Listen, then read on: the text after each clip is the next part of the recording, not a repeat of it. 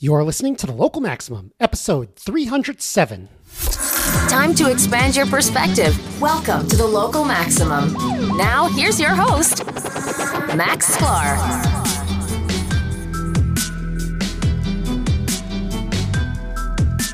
Welcome, everyone. Welcome. You have reached another Local Maximum. How's your winter going? My winter's going pretty well, actually. I just got back from a ski trip in Colorado. Very lucky to be able to do that and to be able to get invited out there. It was really nice. I don't get to do that very often. Conditions were great, and being out in the Rocky Mountains is really cool. Something about being on a long plane ride is, I don't know about you, but I am a voracious reader, but it takes me a really long time to finish books. Sometimes I'm working on the same book for like months and months and months. One of them is The Fourth Turning is Here with Neil Howe, or by Neil Howe. I've talked about his previous book on the podcast a couple years ago. It was a two-parter with Aaron, but this is his latest book on The Fourth Turning. Very, very interesting, but it's over 400 pages. I think it's 450 pages. So I kept on grinding. But those 4-hour plane rides really helps. And I finally got it finished. And I think that book was a really great explanation of our current social mood and what we can expect into the future. A lot of great pop culture references, including Hot Tub Time Machine. So I think I think we could do a show on that, because that will just be a lot of fun. So hopefully I'll get a chance to discuss it here on the program in the coming weeks. Now, relevant to today's interview, go check out The New Great Compromise, which is my proposal on how to update the Constitution of the United States. First of all, people... I don't seriously think we're about to pass an overhaul of the Constitution, but it's a really interesting thought exercise, and it goes into, what's wrong with our political system today, social choice theory, how should elections be structured, and it's not just from the mathematical side, but it's also from the political side. Like, why should we have bicameralism? Is that a good thing? I think it's a good thing, but not everyone does, and so definitely, if you're interested in this kind of stuff, read that toward New Great Compromise, localmaxradio.com/labs. Now, there's something interesting about that. I get some great feedback. First of all, some people mistakenly think that the Great Compromise was the one that was about slavery, which it's not. There are actually a lot of compromises in our history that was about slavery. There was the Missouri Compromise, which said that you can't have slavery above the southern boundary of Missouri. Of course, Virginia was above the southern boundary of Missouri, but going west, that was overturned in 1850 when they had another compromise saying, basically, we're going to open up more lands for slavery, and we're going, including Texas, and we're going to have, and we're going to have a fugitive slave law. So, obviously not great. And of course, there was the 3/5 compromise that went into the Constitution, and I think that's the one that people mistake it for. But the Great Compromise that I was talking about is the one that created bicameralism, that created a House of Representatives and a Senate, which is something that is common now in most Western and non-Western nations around the world. So a lot of nations have decided to go with bicameralism. So if you think that's some kind of horrific thing, you have a lot of explaining to do, but willing to be open to hearing about it. There are a lot of countries that have kind of a one and a half legislatures, where it's like, you have your main one, your main parliament, and then the other one, the Senate or whatever, it's the House of Lords in the UK, is kind of just a confirmation body. Okay, fair enough. But anyway, there's a lot of questions about what we should do with regards to gerrymandering, also in the New Great Compromise. And I did get some feedback on I don't think your language in there is going to fix it. Although I haven't had like a better proposal. So how do we do districting fairly is a very open question. I've talked about gerrymandering a lot on the program. Gerrymandering is how to shape districts to get the political outcome that you want. There's a lot of good kind of data science and sort of machine learning methods for coming up with some gerrymandered districts. I bet it's a lot of fun. If you are in power in a particular state, it is in your interest to do that. I just don't think it's in the interest that it is allowed to be done across the country. It doesn't serve the democratic process very well. But if you want to fix it, you have to have some kind of fair proposal to do it, where even if you're creating, boards or whatever, those can't be kind of subverted to some ends. It's a very difficult thing to do. For some reason now, but so those are some constructive criticisms. For some reason, when I post this thing online, people get really mad. People don't get mad when I post stuff about, machine learning or Bayesian inference, even when I wade into the Bayesian versus frequentist debate. People are mostly, they'll make wise cracks, they'll make jokes, but no, people get physically upset, I feel. I could feel it from the writing when I post my constitutional project. A lot of criticisms are, how dare you spend your time on this? Or, why should I listen to you? You're not, you don't have any credentials. And, I don't know. It just seems like there's a bunch of people out there who don't want to have this discussion, or they kind of see it as kind of the, it's part of the current political environment, perhaps, and it's sort of wading into the political environment, even though it's not a very kind of a social issue type thing that might be more of a culture war issue. But maybe it's interpreted that way.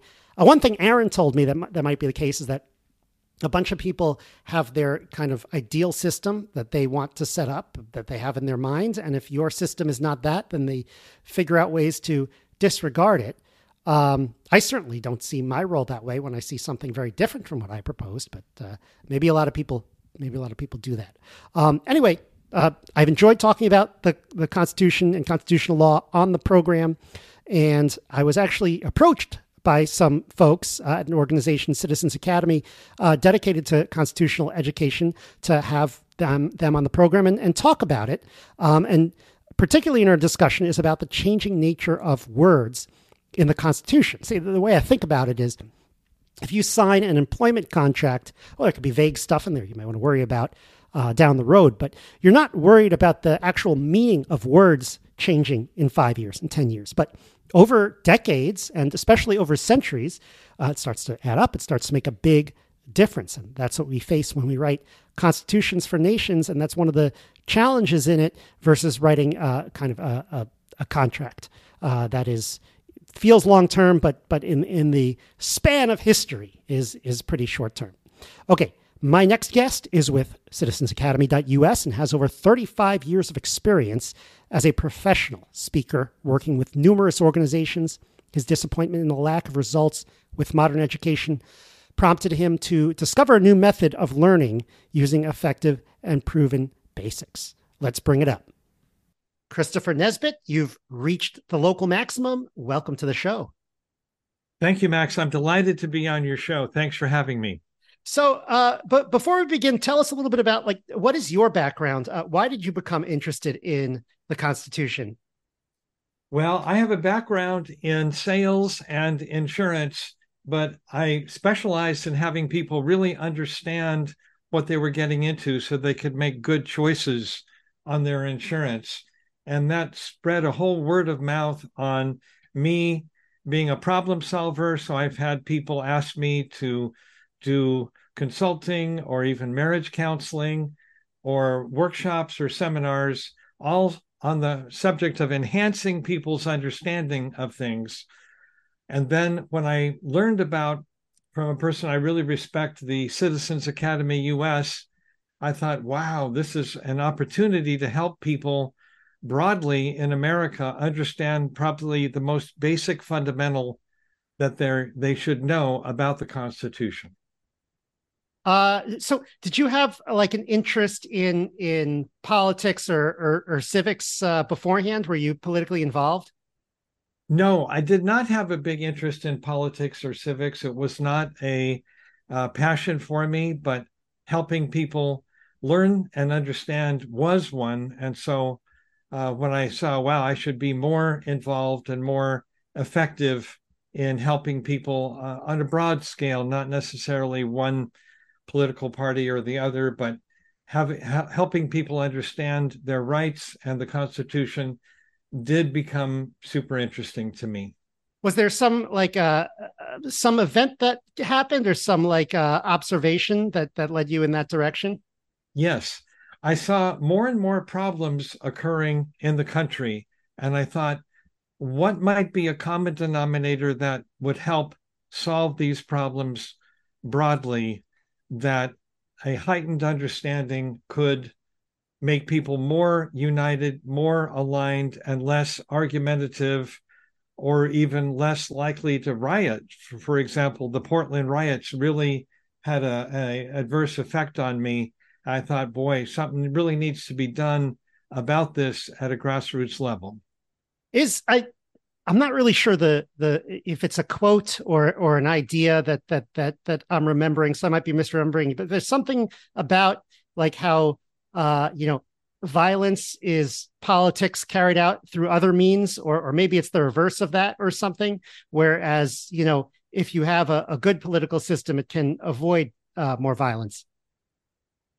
Yeah, that's a good point. I haven't heard of that exact quote, but I can. Yeah, and I'm not sure exactly. I know I'm thinking of something, but I can't look it up right on the spot here.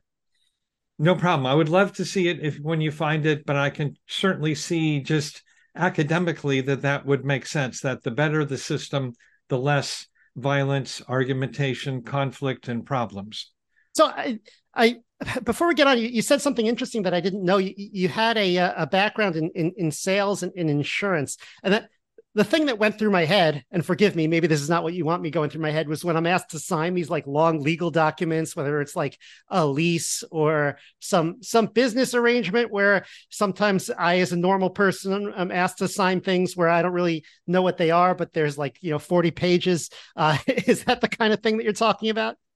Well, yes, to some degree, and I'm glad that you bring this up, because it really dovetails with why I've gotten so interested in helping others with the Citizens Academy US.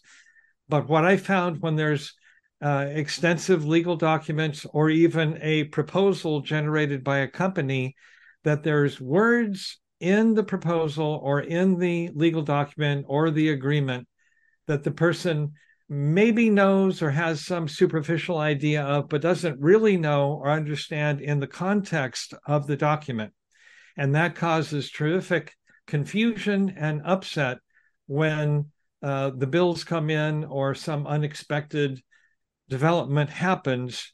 All would have been predictable if they really understood what they were reading.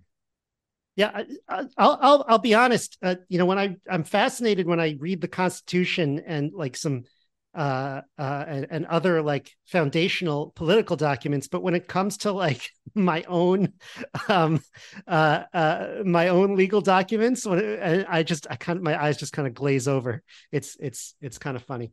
No, I understand completely, and that's what, when I have a client starting to glaze over, I know and have studied enough about why that happens, that I can get to the cause of it, clear it up on the spot, and have them go, wow, why didn't somebody explain that to me earlier? And now they have clarity and can go forward without that anxiety of, oh my goodness, what am I getting into here? Yeah.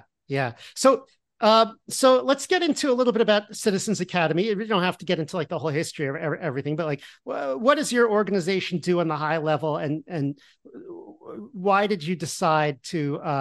Did they reach out to you, or vice versa, and why did you decide to work with them? A person that I had followed for some time, who was excellent at coaching, communication, and being a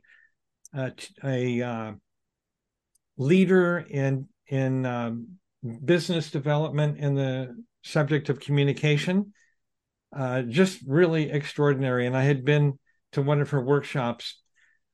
She is the one that introduced me to the subject of the Citizens Academy US. So because it was based on this one subject of the 6 purposes of the Constitution, and having them be completely clear and understood by anybody that would want to, we developed a study guide that clears up every key word in that paragraph that has the six purposes of the Constitution. Each page is illustrated. It has the original meaning based on the 1828 Noah Webster's dictionary, so that anybody could understand what our founding fathers had for the purposes of the Constitution. And this is one specific piece of the whole document. But the more I've talked to people, they realize that this is the most important part, because in any subject, if you don't know the purpose, you might know a lot of other things, but you're in trouble if you don't know what the purposes are. So you're talking about the first paragraph that starts with, we the people in order to form a more perfect union. That's exactly right. That is exactly it. But it's interesting that if you ask people where are the purposes, unless they know that the word preamble means the part of a document that covers its purposes, its intentions, and what it's aiming to do, then they draw a blank. And they go, wow, where are those purposes? But you hit it right on the head. Yes. Well, I don't know if I could necessarily recite word for word the rest of the preamble. I just know the first part that I'm actually going to bring it up now. I know it ends with, in order to, secure liberty for ourselves and our posterity. That's probably the last clause in there. Right. But yeah, I guess, there are probably 6 clauses in there, right? There are. That's right. And you can go through them one at a time. Like one of them is to form a more perfect union. Right. Well, yeah. So that's an interesting one. What does that mean? Because I think that is kind of a phrase that, more perfect to a lot of people. We just kind of think of it as better. What does that mean in your view? Well, I will tell you, and if it's all right, give me just a second. I'm going to grab my copy of the study guide that was printed and developed by the Citizens Academy US, and I'll read you an example so you can see how understanding this one word, perfect, might shed more light on that purpose, number one. Sure. Give me just one moment. Yeah. Okay, so let's take the word perfect. I'm going to give you my history as a kid when I first heard the preamble and what I had been taught in various instances, that nobody is perfect. Perfect is really unattainable. It's just like an ideal that one might hope to attain someday if you're lucky. But generally speaking, perfection is like a ideal dream that isn't going to be attainable. That was what had been foisted off on me in a couple of different ways. Sure. I mean, that sounds like, well, the language that we would use today. Yeah. Okay. Like nobody's perfect. Some right. One-liner like that. That's like what I said. It sounds like better. Hey, we have a union. It's not doing that great right now, or at least it seems to be from our perspective as the framers. We're going to improve it, so more perfect. There you go. Okay, so now let's take a look from the guide, page 31.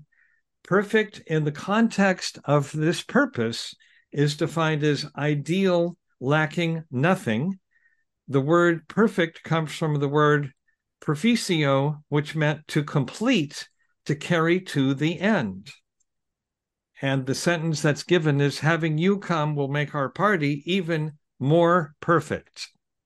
As you mentioned in the paper you shared with me about the Constitution, there was a fair amount of debate about the Constitution as it was coming down the pike to be ratified, correct? Yeah, of course.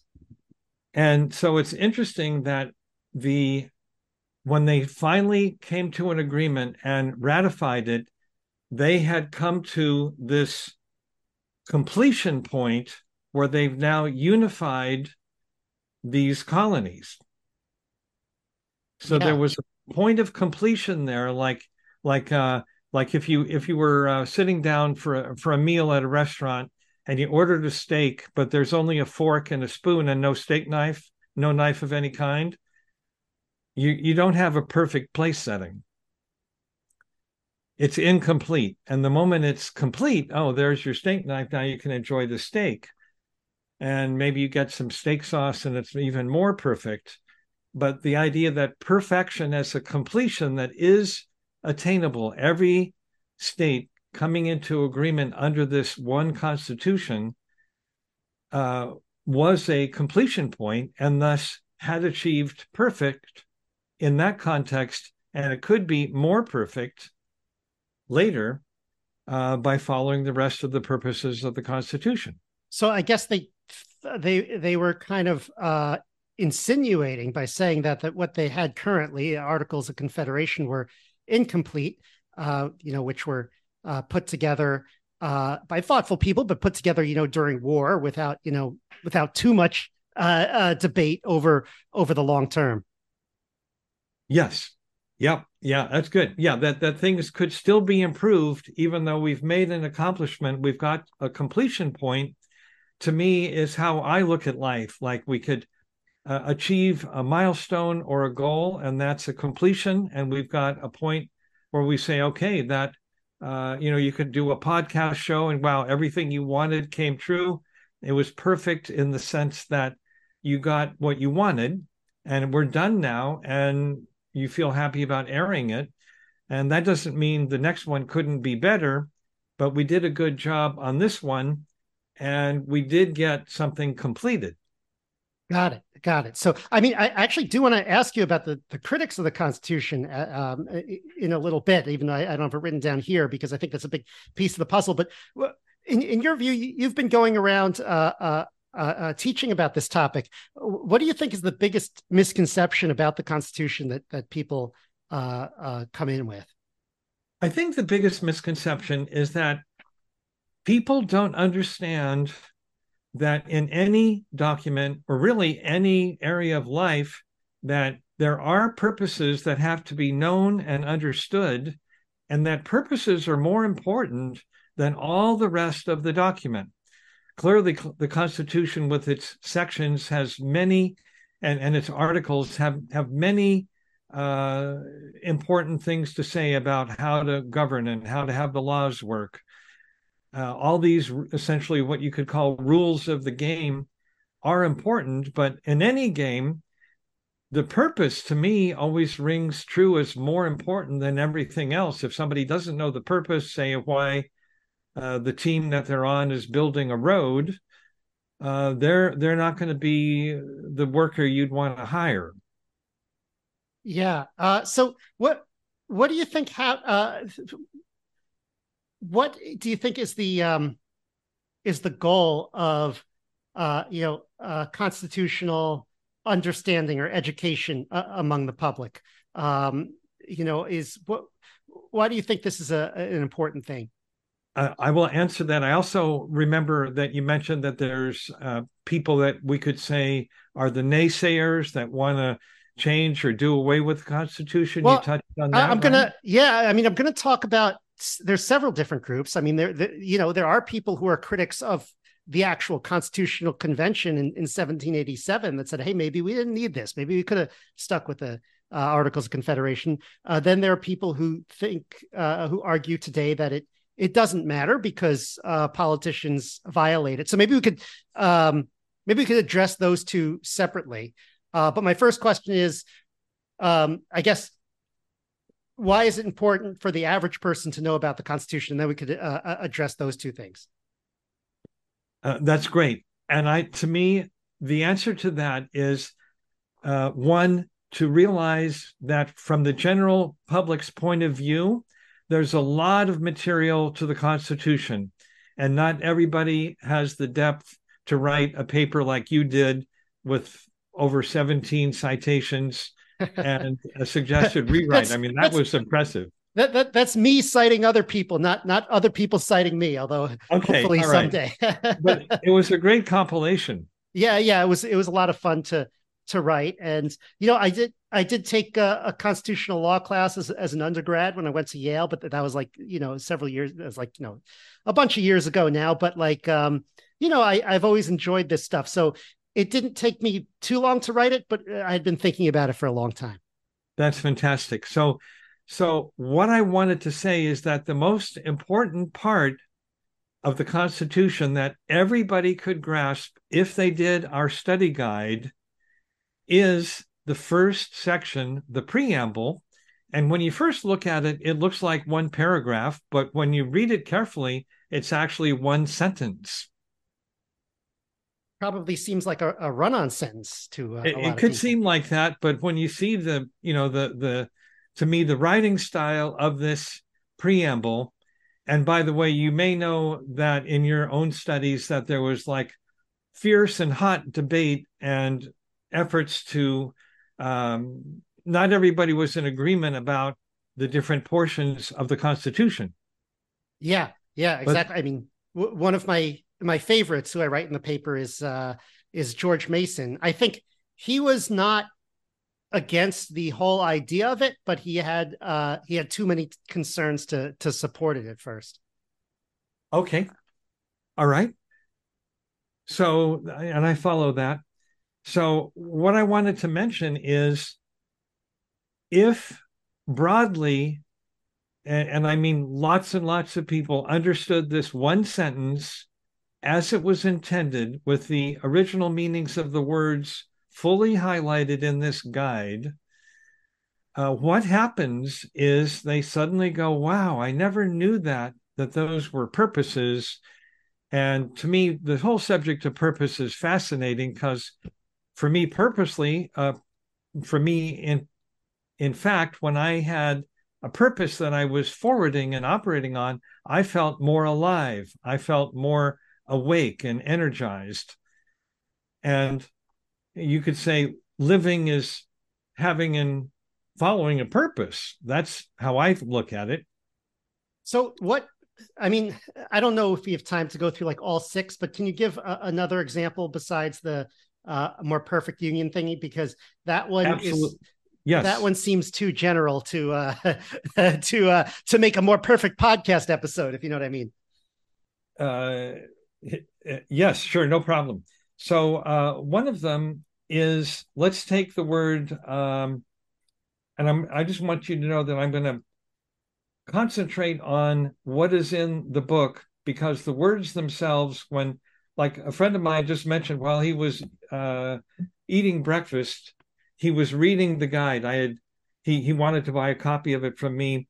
So he was reading the guide and he described to me, wow, I didn't know that was the definition of blessings. And you remember in the preamble that the word blessings is there. Let's see. So it's to secure, let's see, secure the blessings of liberty to ourselves and our posterity. Yeah. Right. Yeah. So what I would kind of just, if I, if I wasn't aware, like I would think in today's usage, it would just be secure the good attributes of liberty that we get, or when you live under a free society, good things happen. Those are the blessings. But what is the meaning? That's that. And now that I can understand that has validity, but in the context of the Constitution as it was written, the definition right here on page 59 is sources of happiness. And the word blessings came from the word blitzan, which meant made holy, give thanks. The sentences are, you're a blessing in my life. My children are a blessing. I'm grateful for all my blessings. I wish you many blessings. But instead of it being something maybe conferred on somebody else, which is a definition that I had learned way early on, that it's a source of happiness, sources of happiness. And I've actually had two people in the last week that I've been reading my guide say, wow, I didn't really have that complete understanding of blessings. And it made a lot more sense when they cleared this up and made sentences of their own, which is part of the instructions of how to study the guide. Right. Right. All right. So I do want to talk about critics and issues of the Constitution just for a little bit. You could kind of respond to this however you want. But, it's clear that sometimes politicians seem to violate the Constitution. And there are some people who say, well, the Constitution doesn't matter because it just gets violated, when politicians, or can or feel like it. So how do you feel about this issue of it not being self-enforcing? Well, I think the answer to that, and there's two things you've asked me. So just the first one is that we have had a attorney that was a naysayer, just like you were saying, that he disagreed with the Constitution, thought it was outmoded and should be scrapped, in so many words. When he was taken through the guide by my boss, and he fully understood all the words that made up these purposes, he turned around and he was like, oh, well, that shouldn't be taken out. That's wonderful. That's beautiful. And had a complete change of heart because his misunderstandings had been cleared up. And he saw that these purposes were not just of the Constitution, but were actually his too. And I think that's an important part just to pause and consider just for a moment, is that when people really understand these purposes as they were intended with the original meanings, they go, well, that's what I think too. That hits home. That's what I want.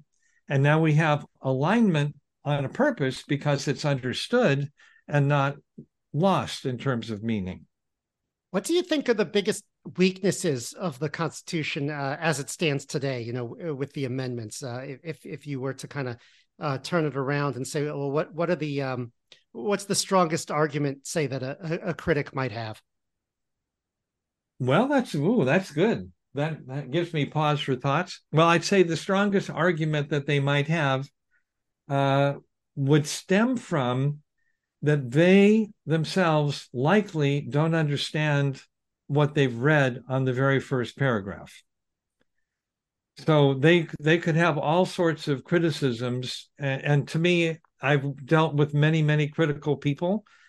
And strange as it might seem, if they were critical about a legal document, critical about a health plan, they had words in it that they didn't understand. And when those were cleared up, their criticism ceased. It was almost magical. I've seen it happen again and again. So the reason I bring this up is that the one thing that I would put in the Constitution, if I had a way of changing it, is to, and answering your question about it being self-enforcing, would be that any law proposed for the legislature to vote on would have to outline which purpose or purposes of the Constitution was being forwarded by their particular proposal. Right. Now, when I wrote that paper on the Constitution last year, I focused more. I'm more of like I'm focused more on like the structure, like, what are the different bodies going to be? How are they going to interact with each other? And it seems to me that, like, we have had amendments that affect this. We don't have to argue that every amendment was good, but I feel that the original Constitution needed, like, just to name one that was kind of obvious, that I think it's the 12th Amendment, where it was just changing how we elect the president after that whole Thomas Jefferson, Aaron Burr thing happened.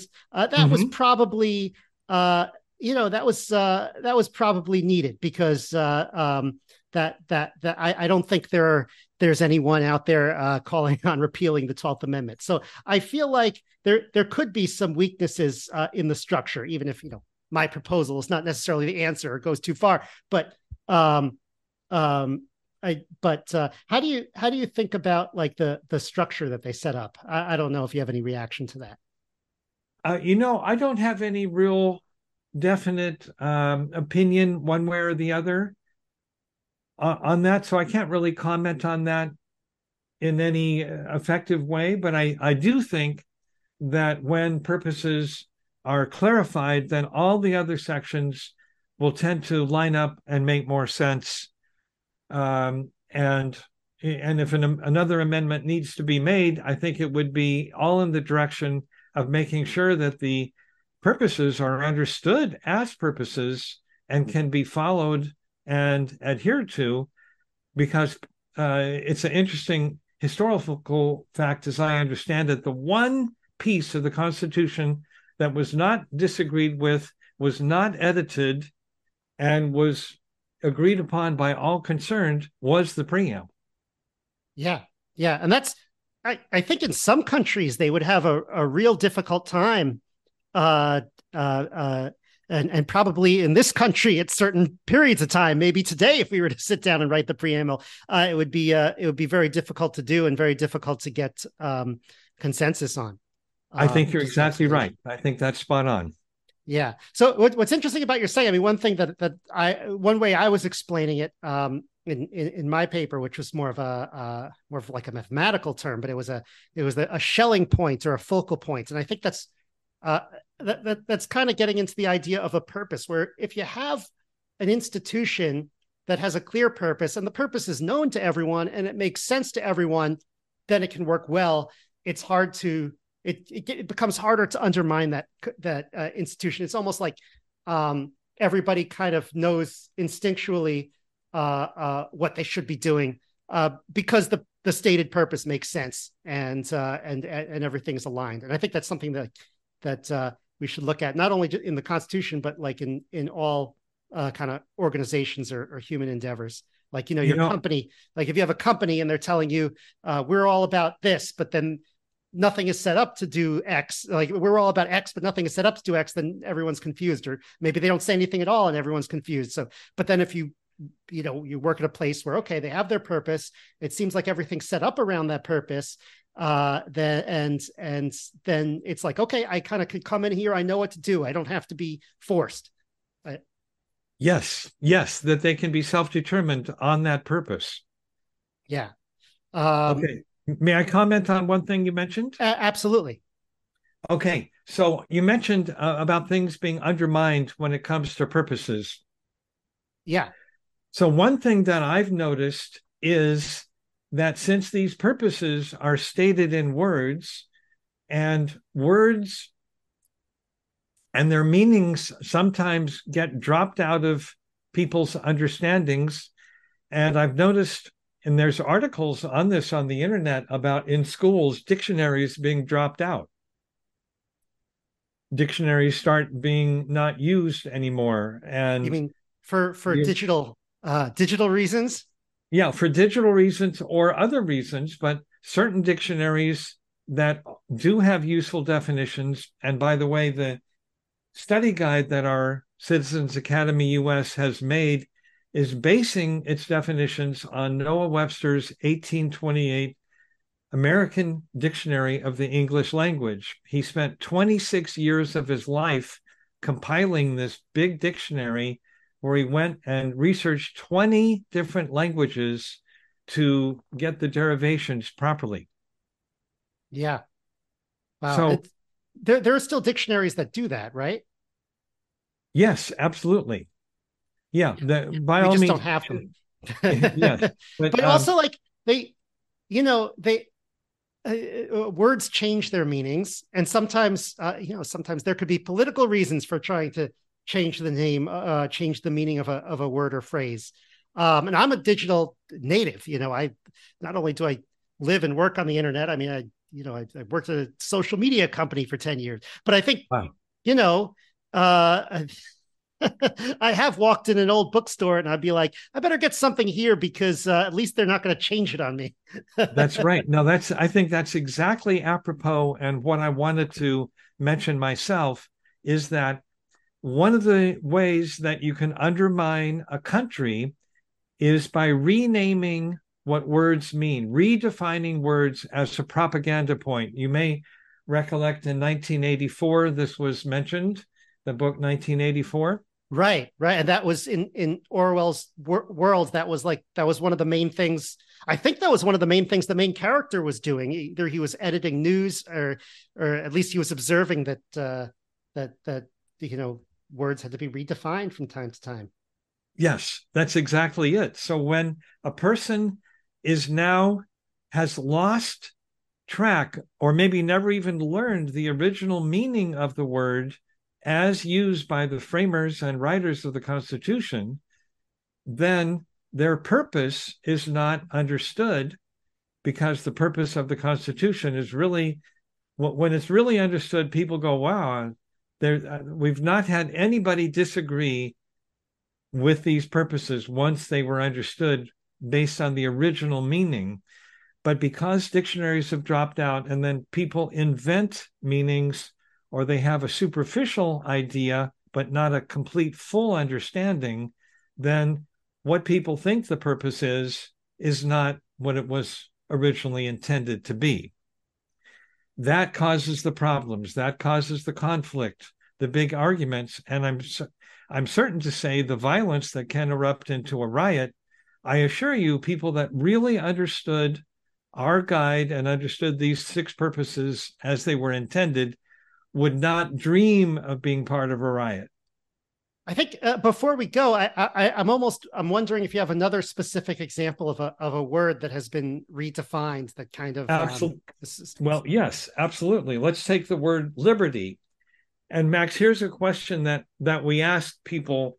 If we're we were at a Constitution Day in a local town where park was set up with booths and speakers, and myself and my co-spokesman Karen were asked to speak.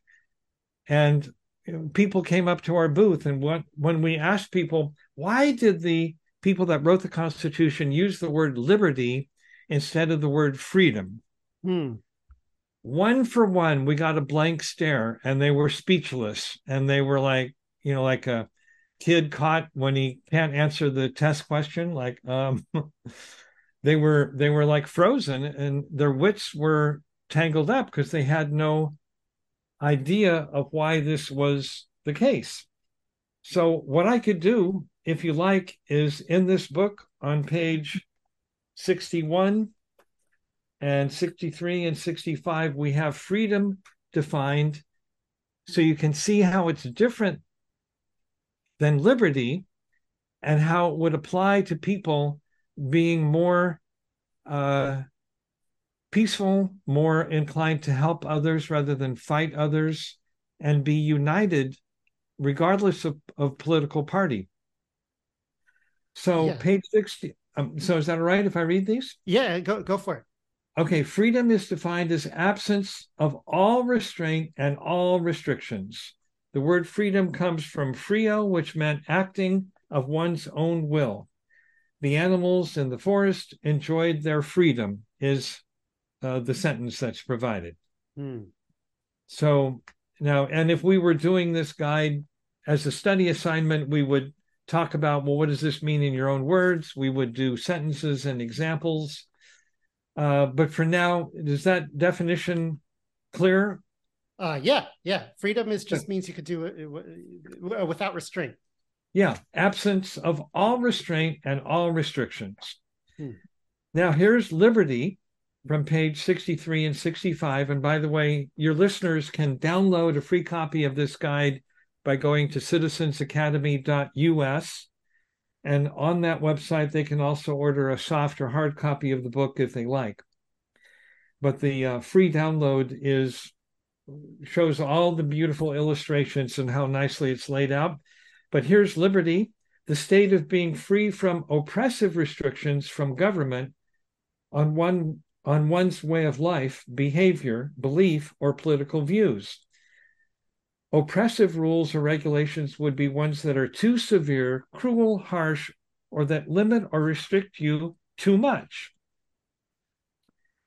And then page 65, liberty assumes restraints are essential, control that you do agree with, that you consider reasonable, that you do consent to. The word liberty came from the word liber, which meant free. The people enjoyed their liberty after escaping the cruel king, or America is often called the land of liberty. And the picture is shown of a street with a pedestrian sign with the yellow and the black people sketched out as walking across the street. So here's a crosswalk. You got to be careful. We're got to follow the rule that you stop when you see the person holding the stop sign bringing the kids across the street. Mm-hmm.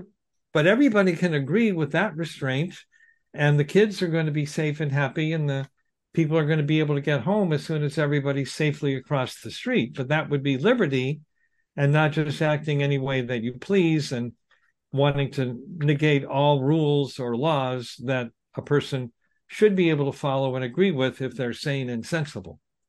Got it. Yeah, it makes a lot of sense to me. Great.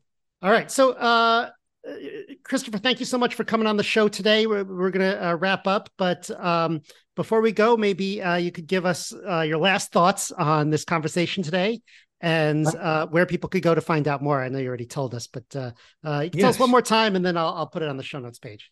Great. If we can go 3 more minutes, the way I'd like to wind up is to read a success story that was written, that if you can imagine the hundreds of thousands, if not more people that might have felt this way, that he starts talking about himself at the beginning, and then what happened as a result of completing the full study of the guide, I think this would be a beautiful way to wrap up this show that we're doing.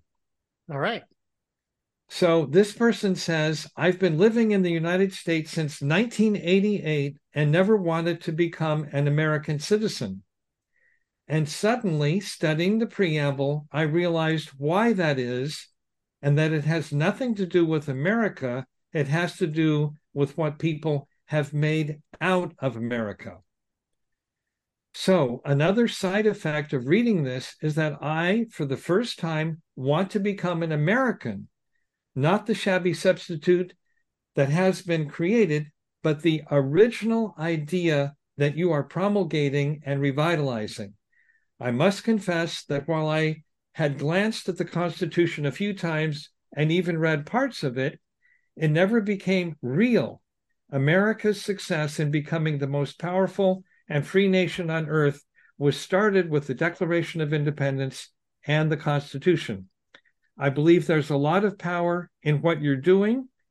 You are revitalizing a huge arsenal of failed purposes of people who want to be and live a good life and agree with their fellows and be secure and friendly and able to defend themselves. I want to help on this project. All right. Thank you. And where can we go to find out more, just to round it up? You can go to citizensacademy.us on the internet, and you'll be able to see more success stories, a full free download and flip book of the guide, and ways of ordering it. And if you're interested in becoming a leader, there's a section on that too. So if you want to help in this grassroots movement, you can spread the word and help people learn these purposes for real so they really get them. All right. Thank you for coming on the show. Thank you very much for having me, Max. I wish you a great rest of the day. All right. As we approach the end of the year, I still need to get Aaron back on here. Definitely want to talk about the fourth turning, on which I learned a lot. Definitely more AI news. So join us next time. Have a great week, everyone. That's the show. To support the Local Maximum, sign up for exclusive content and our online community at maximum.locals.com. The Local Maximum is available wherever podcasts are found. If you want to keep up, remember to subscribe on your podcast app. Also, check out the website with show notes and additional materials at localmaxradio.com. If you want to contact me, the host, send an email to localmaxradio@gmail.com. Have a great week. Feel the power.